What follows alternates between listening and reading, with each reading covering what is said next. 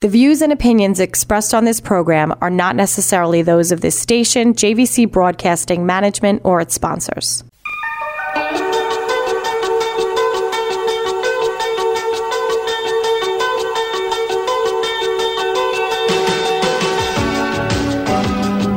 Welcome back, Long Island. You're listening to DDI on Autism on 103.9 FM, keeping an eye on autism and giving a voice to its Long Island community. I'm your host, Dr. Michael Romas. Again, so glad that you can join us this morning as we share and explore all relevant issues related to autism spectrum disorder. Well, my guests this morning are here to continue our conversation around some of the good work coming out of the Nicholas Center. We have with us Jeremy Skalchunas, Associate Executive Director of Programs, Brooke Mullett, Program Director, and returning guest, Leanne Vitrone, Director of Development. Welcome back, guys. Thank you. Happy to be back. Oh, glad to have you. I have to tell you, we had such a nice chat last week, and I really appreciate you making the time to come back and talk about this in greater depth. We touched on a few major points, but we were just starting to talk a little bit about how the Nicholas Center not only survived, but thrived during the pandemic. Before we go right to that, if for listeners who are just tuning in, if you could just remind us or tell us for the first time just a little bit about the Nicholas Center and just briefly your roles in affecting some of this good work. Thank you, Mike, for having us back. So the Nicholas Center is a 12-year-old social service agency headquartered in Port Washington, New York on Long Island. We've also expanded services within the last 2 years to Pleasantville, New York, up in Westchester. And we are revolutionizing the way autistic individuals learn, live, and work, especially once the school bus stops coming at age 21. What happens? Where do individuals go? What do we do with that 85% unemployment under engagement rate? And how do we support not only the individuals, but the families and the communities who love them and want to see the best for them? How do we integrate those individuals into our communities and help them become their best independent selves? So that's what we've been successfully doing for over 12 years, and are really happy to be able to share this with your listeners. Yeah, what a wonderful thing to be successful at, and especially as we just touched upon, when our people are at that cliff where things can dry up without these kind of supports. No question. Thank you. Just a moment or two on your role, your roles there, and what do you specifically contribute? Yeah, so I'm the Director of Development, Leanne Vitrone, and I tell the story of the Nicholas Center. So my goal is to bring awareness, pique interest, and drive action. So that might be involvement with the organization, support. That might mean people attending our programs. That might mean businesses investing in our programs, having individuals come and work with them and becoming diversified within their own businesses. So it encompasses a broad spectrum, but boiling it down to tell the story. That's what I do. Perfect. And Jeremy, just a little bit about your role? Sure. I'm the Associate Executive Director of Programs. So I oversee all programming at both Nicholas Center locations in both counties. I work very closely with my colleague here, Brooke, the Program Director of Port Washington. And I essentially, just make sure that everybody feels comfortable, everybody's in a position to succeed, that the programs are thriving and they're intentional about, hitting their goals, and that first and foremost, the participants are having a meaningful and fulfilling experience. I'm a board certified behavior analyst and a licensed behavior analyst in New York State. So I oversee our clinical department and our onboarding and training for all of our staff. So I'm regularly working with the clinical team in both counties, hosting full staff discussions, ensuring that we're giving the direct support professionals and the supervisors and all of our staff a voice and a say as to the best way to go about supporting our participants. Nice. Thank you. And Brooke, I think it's community integration as a start. Yeah, so I am the program director in Port Washington. I started off as being just a director of community inclusion. So my main focus was only getting partnerships in the community, but then I expanded to overseeing all our programming here in Port Washington. So it's kind of like a little bit of what Jeremy does, but my only focus is Port Washington. And then, like, I support, all of our staff here, all the participants. Again, like Jeremy nailed it, like making sure everyone feels, so always supported, engaging meaningful, programs and opportunities. And yeah, so it's been wonderful. And Jeremy and I have been here both same time, 7 years, right? Wow. Going on 8. Yeah. So Jeremy and I have been here really from the beginning, and it's beautiful to be on this journey with him, and of course Leanne as well. But it's just so nice. Yeah, no, that comes through in such a nice way. You can see it. I have the advantage of being able to see you as well right now. You can see the collegiality and that you complement each other in a really healthy, really useful way. Really, you can't see this, guys, but they are hugging. So I think that underscores the good stuff that comes out of the Nicholas Center. I think you guys would agree that the pandemic really imposed enormous and unprecedented challenges on provider agencies like yours, like ours.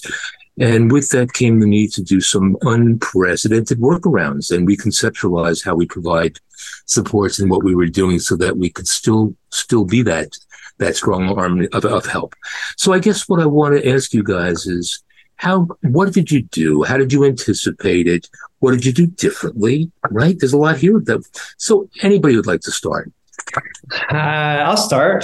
So obviously, we were, I think it came around St. Patty's Day of 2020, and we were planning on taking that Monday off. And that ended up turning into having, what is it? 7-8 months of work. 3, I think.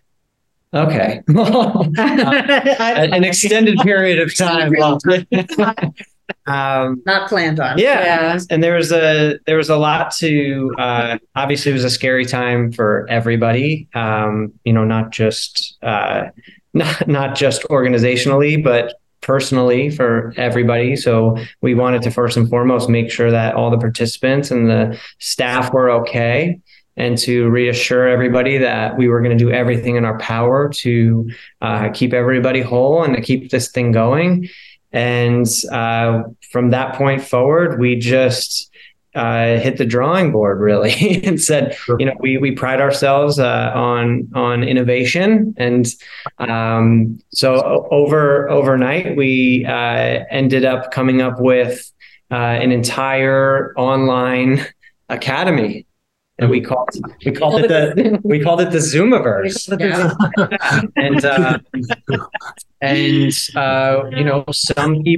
Some people volunteered to become educators and teachers, and we taught on a variety of different topics. I mean, we really we just took the Nicholas Center and put it right online. Yeah. Like all the things all the programming that we do on site, we just made into lessons. Yeah. Like how you, like a teacher would do, and like create like a lesson online. And then, right. Yeah. I mean, we were teaching classes ranging from life skills and work readiness to more quirky stuff like Nickelodeon trivia nights and geography lessons. And it was also really, really special that we gave the opportunity for our staff to shine in ways that they normally wouldn't have.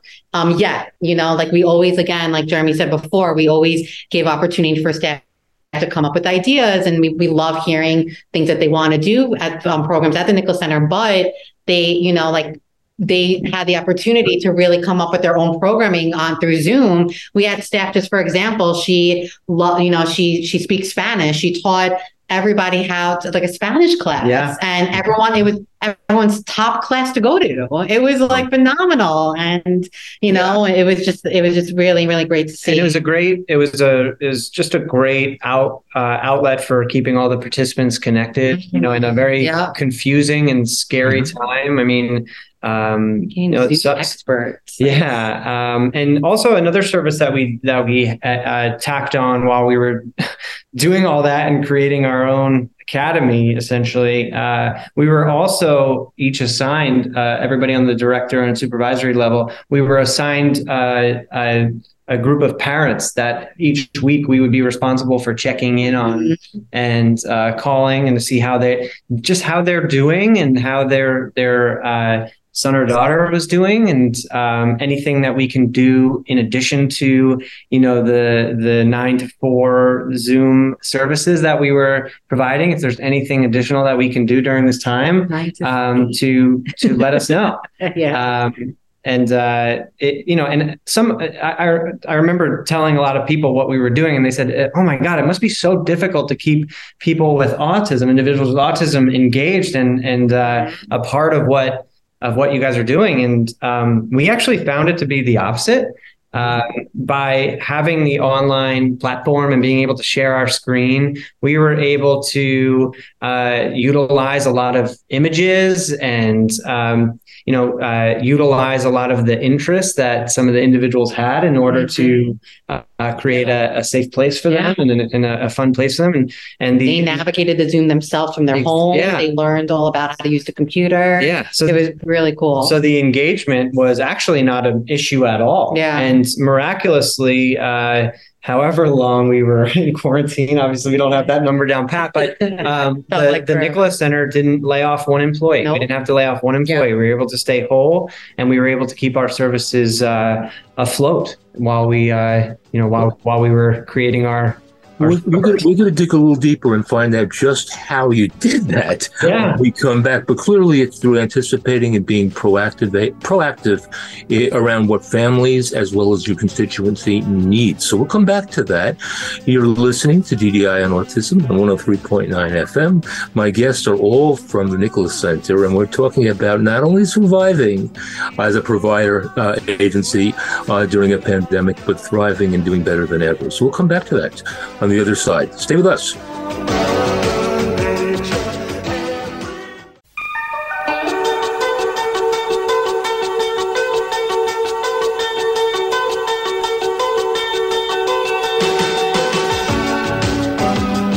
Well, we are on the other side, Long Island. You're listening to DDI on Autism on 103.9 FM, keeping an eye on autism and giving a voice to its Long Island community. As you know, I'm speaking with the representatives from the Nicholas Center, and we're talking about thriving as a provider agency and doing better than ever and more for the people who we support during this crisis period than ever before. And what it took to get us all there. And where we left off, we were listening to how training had changed in response to the pandemic and how people might needed to be reached out to in little different ways. Could you guys expand on that just a little bit? Because I agree with you. I think we had to navigate things a little bit differently, to say the least. I'll say, Mike, that I think Jeremy and Brooke both touched on the fact that we're starting with our staff and how supported they feel, right? They're listened to, they're supported, they're given the freedom to create and produce. And as a result of that, in our time of crisis and uncertainty during COVID, they were all able to step up and maybe step into places that they didn't feel necessarily comfortable, but they were ready and willing to do it for the team, which was such a blessing. Mm-hmm. And literally, as Jeremy said, we pivoted within 48 hours to this completely online universe with people bringing out their skills or their interests or things that they wanted to impart to our participants whom we serve. So I think that was a really added it was an interesting thing for me to witness that everybody was willing and ready, even though we were all kind of, in uncharted waters ourselves personally. But the fact that we had this consistent base of our organization, we're not going away, and yet we're pivoting to serve those that we need to serve and continue to serve. I got to say, I think, Leanne, what you're bringing up is so interesting and so nice to hear, because it strikes me as almost an unintended, I know that's the best way to put it, but unanticipated good consequence of something that was so challenging that all of a sudden there was this opportunity, if I understand you, for enormous professional and I suppose personal growth that was embedded in this crisis. So, and a lot of us didn't see that, the classic idea of the two-edged coin, right? Absolutely. Very nice. Yeah. Yes. Yeah. I think it was also really great though, because again, the Zoomiverse really wasn't for everyone. It's not for all our staff even, and for the participants who, really needed that one-on-one, in-person support. But what Jeremy said is that when you said that we all had to call certain parents and check in, and we all had our own list. That was by doing that and taking the time to actually call the parents, check in on our participants and speak to them on the phone. It gave everybody hope that we're still here. We're all in this together, And nice. That was like our motto. Yes. And that was a motto of ours, is that we sang that every time I did a Zoom. That was the first song we sang. We did it all together and we sang it together. And it was so fun and nice. But that was able to even break the ice for some of our participants to get on the Zoom. Be like, okay, like I can do this. Like, this is what's coming up. This is the schedule. Let's try it. And the parents thanked us. It was so emotional how much they thanked us for what we did for their sons and daughters during this hard time. We got some of these individuals on the Zoom who we never thought would even get on the Zoom, and that was like incredible to be able to witness. Yeah, and to piggyback off that, because you nailed it when you said that, for everybody takes in information differently and learns differently. And for some individuals, maybe a Zoom room with, 15, 20 faces in it with a shared screen and lights and videos. Maybe that's a little too overwhelming, overstimulating.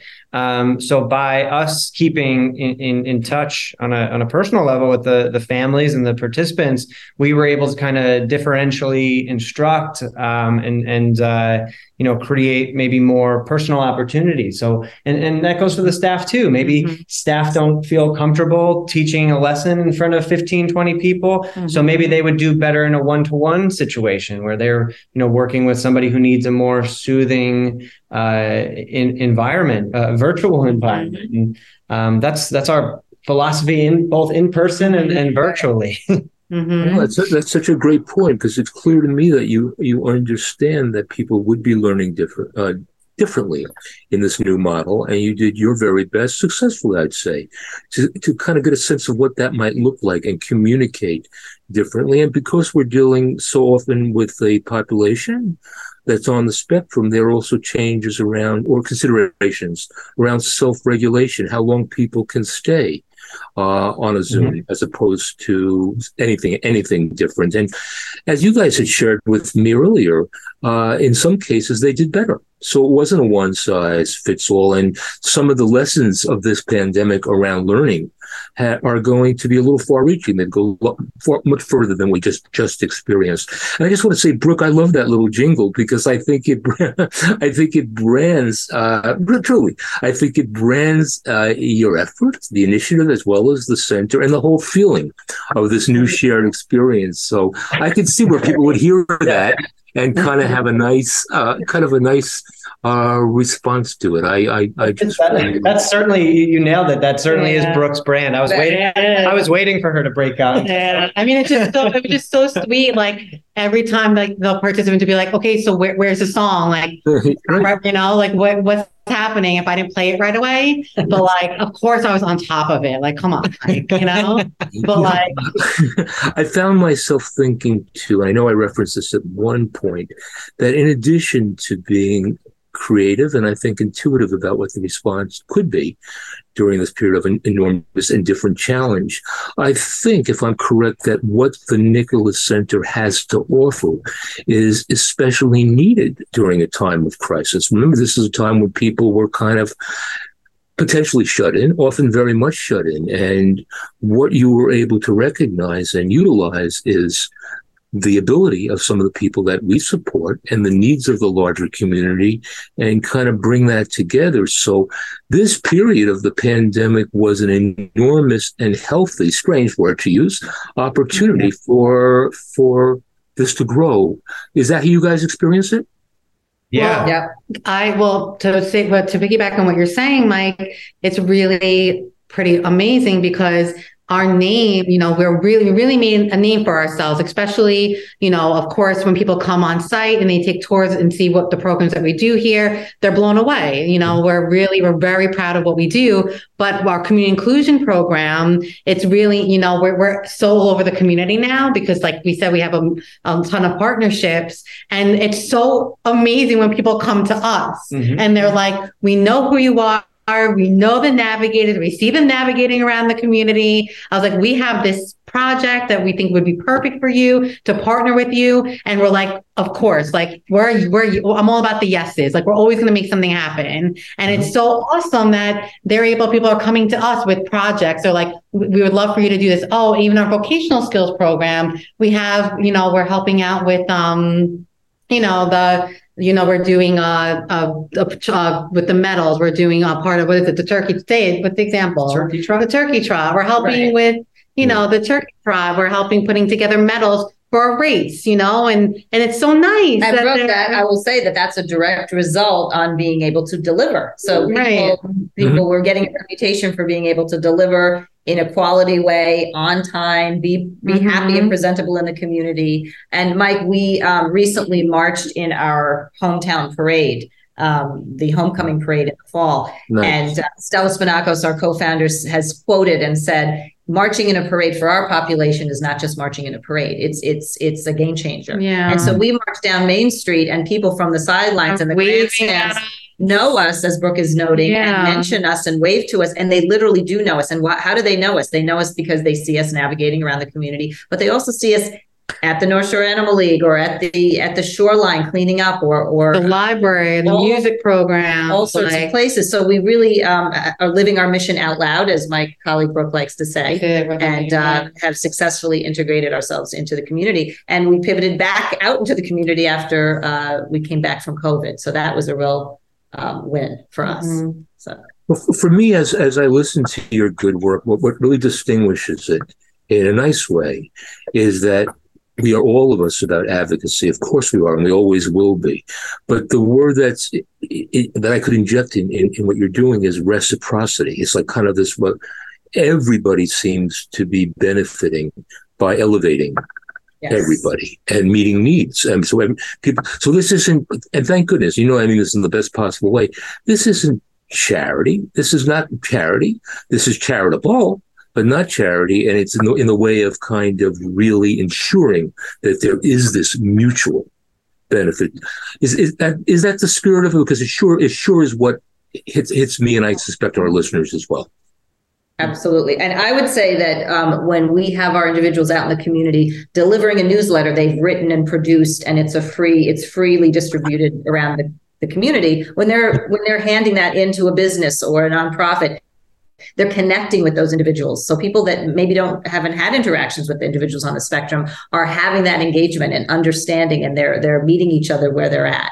So that is a priceless connection. And you're right, it's not charitable. It's a win-win for literally everyone involved. And the ripple effect of those connections and the works that we're doing around the community, again, are priceless. They really are. I've got to say, each of you brings so much to the table. I feel, Leanne, it was way too long before we met together, certainly as a group. I hope it won't be that long again. I'm going to ask you guys to come back. I certainly, our listeners are going to want to hear more, and where this goes, and how this grows. So, to be continued. Thank you, each of you, okay? And thank you for having us. We'd love to come back. Thank you. My pleasure. We'll be sure of that, okay? Yes. Okay. It's been so fun. Bye for now, guys. Bye-bye. The views and opinions expressed on this program are not necessarily those of this station, JVC Broadcasting Management, or its sponsors.